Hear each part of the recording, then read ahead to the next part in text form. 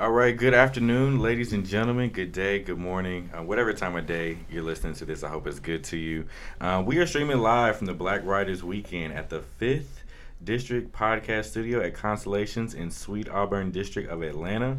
This is a culturally based workspace that offers private offices and beautiful meeting spaces, such as this state-of-the-art studio that we're using today, and it's pretty nice and fancy if I don't say so myself. Yeah, it is. But my name is Blake, also known as Blake the Podfather. I am the host of my own podcast called Diary of a Mad Black Man, chronicling my life and my mental health journey, as well as I'm the founder and creator of the Black Podcast Club. So all the voices of the podcast you'll be hearing today are members of the Black Podcast Club. So shout out to everybody for pulling up today. Yes, sir. But I also have some special guests here with me in the studio. I have Zen Jackson. He is the author. He's an author and a father. I have his daughter Rosalind here as well. Mr. Jackson, yes. We'll go ahead and give you a chance to introduce yourself, and then Rosalind, you introduce yourself next. Sure. My name is Zen Jackson, and I'm super thrilled to be here. It's one of the 5th cycles in my life where I've gotten this opportunity to do it again, and I feel ready. Okay. I'm ready to be ready. And so I wrote a book I wrote a magical realism book called The Bunny Book and the Creature of Bozeman Farm. It's book 1 that's been completed out of a 3-book series. My daughter to my right, she's the main inspiration of this tale. I adopted her when she was 5. I fell in love with this little earthling here. She was a grounding force of nature, and so I just said that I wanted to be a part of her family. And so we joined forces, and she has an obsession to this day with rabbits. And I said, what if you had all the rabbits in the world? How would you be able to do that? And so I wrote a book just about that.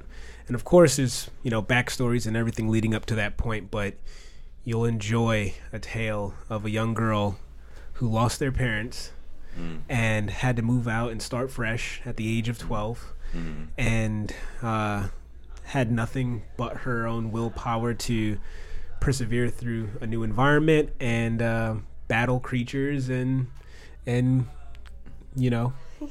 whatever else, and other thrilling forces, and dealing with magical abilities that she never knew she had, which I feel is the same person today. Awesome.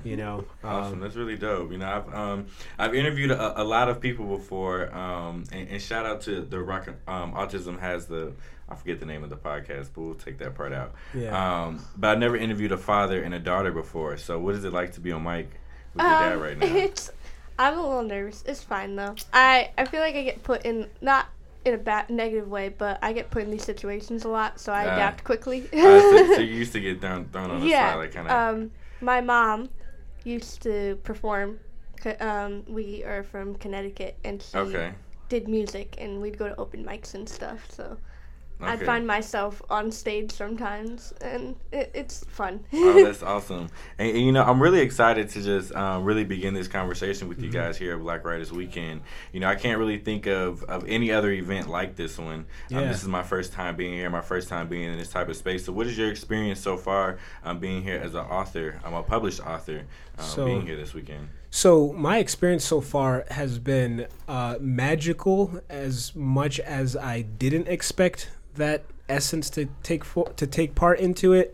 I did expect it. I knew my journey here, just on the drive, was,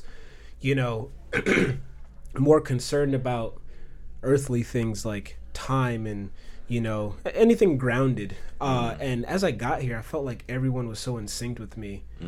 The software wouldn't work, and that was in my favor. The person next to me was still the whole other location in the coffee shop. Everyone was setting up. It was as if we all decided to come on the time that I've arrived, and it was very in sync. It was very powerful for me to maintain this vibrational escrow of optimism along the way, because it did come through at some point of being worried and fearful of being late, missing an opportunity, all these old triggers. But here I am now, and more importantly, this is a dream come true, because I like I said, I quit my day job twice And this is the second time around where I feel like I got my screws tightened up and I feel like I'm ready. Like you're not going back. Oh no way! I'm not. I can't. There's something. Not worth it. I can't. Like I'd rather do and be who I need to be, which is myself, to be able to hang out next to her and do this throughout the day. I don't believe, our family doesn't believe that 8 hours out of the day you should be away from your family. I agree with that. So condensing time on, and it's not realistic to appreciate the value of family. Life in general, yeah, I agree with period, that. So who I am as a creator, a lot of my being revolves around the family. It works together. So as it works together, it's like a huge part of me is missing when I'm out there venturing and building another company or whatever. I do find beautiful things coming from that, but it gets to a limiting point. Right. Right. So so for the people listening, like let's share a little bit about how you came to be an author. Like what first inspired you to write your first book? Sexual abuse. Okay. Yeah, and I experienced sexual abuse. And I'm titling at that for social convenience, but of course there's layers to it, right? Like it's a heavy tone. So as a child, when that happens and you're in a vulnerable state, you entrapped a certain weight. The rest of your journey is no longer the self. It's now you got to rewind and decode a lot of yourself. So. I've always felt like the loneliest person in a very occupied room, and very successful soccer player, had a lot of friends, all at jazz, the most pleasant, jockiest jock you could ever come across, but once I graduated and it was just myself every day, life became more selective. And I decided I had the opportunity to say no and yes, even though that was a muscle. I didn't know how to say yes or no. Through sexual abuse, I learned how to be super submissive and always yes man, yes man, yes man. And those who needed those people latched on to me, So I discovered myself telling stories visually first, escaping this attention towards the unknown of pain in me, because I didn't tap into that. And to get really quick, it wasn't up until I met Rosalind and her mother and we joined forces, then I was able to feel more of who I am and be more of who I am. And one day, I've yet to share this with anyone, but an exclusive. This is exclusive. I experimented with LSD for the first time.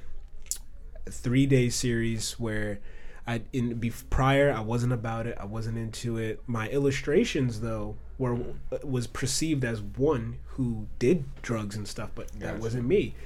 And so it was in my force field. And at one point I was just like, okay, I'll give it a shot. First time was cool, great, loved it. Second time it was neutral, nor more or less. The third time, all my demons came to the surface and I had to face everything all at once. I called my dad and I told him to pick me up because at the time I lived at this is Connecticut, so I lived about 40 minutes away from moving out of my dad's house, and that's a life of running restaurants and living the life under my dad's arm and helping him manage things. But breaking away from that as an artist was a little bit of a tension. And a new relationship to reestablish. So as I moved out, I lived with my now wife and my daughter. It was just the only child at the time. Now there's 2 more at the house, 6 and 7 and 1.5. Either way, I call my dad and I tell him, I said, hey, I took a lot of acid. I took acid. Can you please come get me? And he was very supportive and didn't shun me. He's very Caribbean and traditional.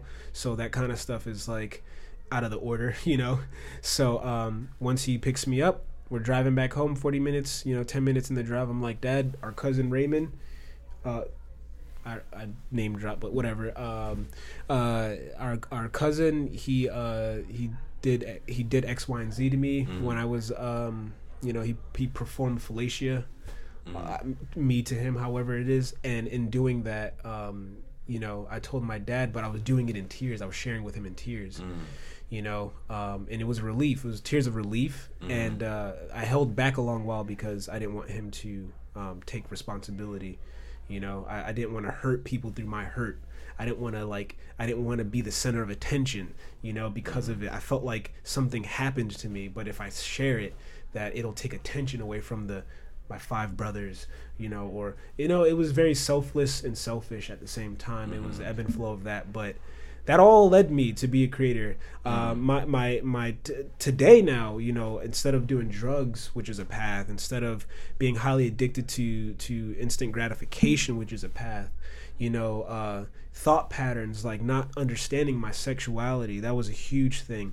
To stay to be distracted from thoughts that entrapped me. I created illustrations a lot. I gave a lot of my investment, all my time and energy to a character who embodied all my rage. And that's my anime route, because anime is a very great realm for expressing rage and the arc of that and overcoming. Okay. Yeah. So it sounds like So it sounds like we really relate on that aspect, because a lot of my experience in podcasting and being a creative has come from a painful place and needing a sense to escape. Yep. And it was in this new realm of creativity that I tapped into, being a creative and being able to produce something from such a dark and painful place, that I found peace and light, and I found beauty, and I found community, and I found a tribe. Because I find that when we share stories of our trials and tribulations in life, it often becomes like a survival guide to somebody else. Right. So hearing how you've overcome the challenges of things in your life, a lot of times when other people hear that, they're like, oh, if he or she can overcome this, then I can probably overcome this. Or I've been through, sexual abuse as well, and hearing his story and how he's been able to overcome and use it to produce something positive into the world, like writing a book that's inspirational. Your daughter's here, so it's like a whole new realm of, well, not necessarily a new realm, a new perspective. Around the painful things that we've been through. So we can co-create new realms, though.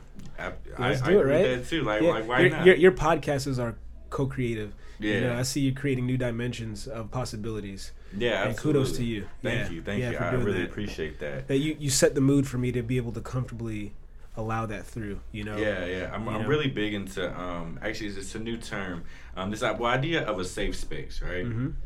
Is something that I've always been very big on, like for almost my whole life. Then I was actually not too long ago, I was in a conversation. They said there's no such thing as safe spaces, and I'm like, wait, no such thing as safe spaces. I've been in safe spaces for the past year, healing and developing and creating, and it's like, no, you're in a protected space, because truthfully, you can never really you can't stop negative or bad things or traumatic events from happening, but you can definitely protect yourself and protect those around you and create a protected, safe space for people. So when I talk about a safe space now, I always add that term protected in there. It's more of a more like a realization or a reality check, like, this is a safe space, but it's anything can happen at any given moment, but know that this is a protected space too, for us to be in. So diversifying. Thank you. Words are powerful, man. They are. And from what I went through, they for a long time it made or break me. It would make or break me, and so the if we turn books into films, into other things, and it all started from word, what I mean? It's like communication is very powerful, and to specify, to create terms enough to further connect with people in all walks of life. That's very intentional and very mindful, and I'm a huge supporter of that, because I'm a big fan of emotional intelligence, and that comes with that. You know what I mean? It's difficult to neglect that part of the pie when the whole is, well-being, and a part of that is emotional stability and awareness, more or less. That's dope. Well, I definitely want to I want to take a moment to thank a couple of our sponsors. Sure. Refuge Coffee House, the Apex Museum, and also the Sweet Auburn District here in Atlanta, who are actually hosting us this weekend. So they made it possible to bring this event together, to have everybody here. So I just want to give them a huge shout out. And I just want to ask a couple more questions. And Rosalind, I actually want to ask you a question here. Sure. What has it been like for you this weekend, seeing your dad do all these amazing and great things and talk about his books? Like, what has this been like for you? It's really cool, because like growing up, it was always like him going to work or something, and it's like, but at the same time, I've been told, oh yeah, you can do whatever you want. When I was younger, I'd cry, be like, oh, I wish I could fly, wish I could be a mermaid, stuff like that. Right. And to see what my parents' words have been for so long, getting put into action, it's like really cool. Like him wanting to create entertainment, that's what they both want to do, and them actually doing it is really, really fun to watch. Yeah, that's awesome. Shout out to her mother real quick. My wife, she's a cinematographer, so she is a stunning producer. You know, has a great sense of visual capturing abilities, and you know, she's a huge factor in making all of this. Cause she actually edits my book. Oh, really? You know, she spent a tremendous and it's beautiful because we developed so much of our relationship through the creative path. You know, the creative nature is the person, so it's like I get to be more of myself and she gets to be all of herself, and together we journey to make things happen. And so doing that, we just learn more about our relationship, how to work together, and it's a lot of bumps to get out of the way, you know. Yeah. So I'm very proud, like sitting here, you know, realizing that I'm very proud of us to come to this point. Roslyn, thank you so much for sharing that, because these moments we get to really, you know, enjoy and, you know, look back on things like that. But yeah. All right, so I do want to, now you wrote the book, the Bunny Book series. Yeah. I did check out your website. You have a couple other books and things, a couple other children's books that you've written. I'm really excited about that. But tell us a little bit about the Bunny Book series, like in depth, like when somebody picks up this book, what are they going to take away from it? Okay, so if you like mystery, you're gonna like the Bunny Book. If you like thrillers, you're gonna like the Bunny Book. If you like magic, you're gonna like the Bunny Book. It's magical realism, so it's garnished with magic. So, you know, it's about a young girl around the age of 12. She moves to a new town in California after her mother passes away. Her mother's a little, you know, an indie rock star, no different from our life that we experienced at the time. And she's used to living a life of adventure, so to speak. So once her mom passes away and hands her a stuffed rabbit named Brownie, which is a rabbit that she grew up with the mom, and, you know, the pass away happens, she goes with her grandparents in California. In California, she adventures off to a forest that she's told not to go into because people are not turning back from it. They get lost and they don't ever return, and so the kids believe that there's a monster lurking the forest, and she leaves behind her stuffed animal while playing around just on the border of it with a new friend.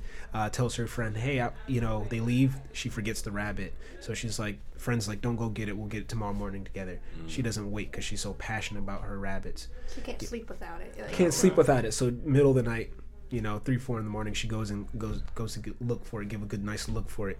Lo and behold, she finds the creature holding it over her, and then she at first is scared, but then she decides to go run after him. The creature runs away with the stuffed animal. She's led to a bunny barn. Inside of the bunny barn, there are about 123 rabbits who she's then about to have a heart attack over because she loves rabbits.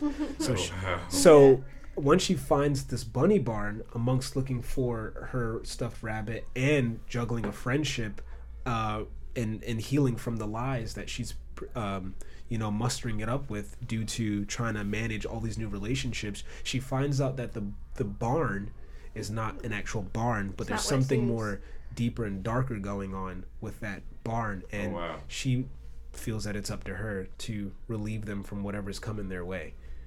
You know, so I don't want to spoil it, and that's probably the best I've ever told this, you know, so I can't, you know, I'm glad that's recorded. Yeah, because there's a lot to hold back. Yes. Yeah. If you can ruin it. You can really ruin it trying to explain. So for those of y'all listening, definitely got to check out the Bunny Book, and let people know where they can find you, connect with you, your website, and let us know about any upcoming projects or anything you have. Cool. Perfect. ZenJackson.com. I have 6 chapters up there for you to dive into, and if you like it, you can support by buying the hardcover, the paperback, or even the digital copy. And I could slide you the digital copy too. Oh yeah. And apart from that, ZenJackson.com, Zen Jackson. You can find me Instagram, Twitter, and Facebook. I just started TikTok. Within 2 weeks, I've averaged 300 followers over a web series that I'm developing. So you can, Jack in the Journey, that's what that's called. That's picking up quick steam, developing a Patreon account and to buy me a coffee to develop a revenue behind that. But my goal is to run an actual animation series.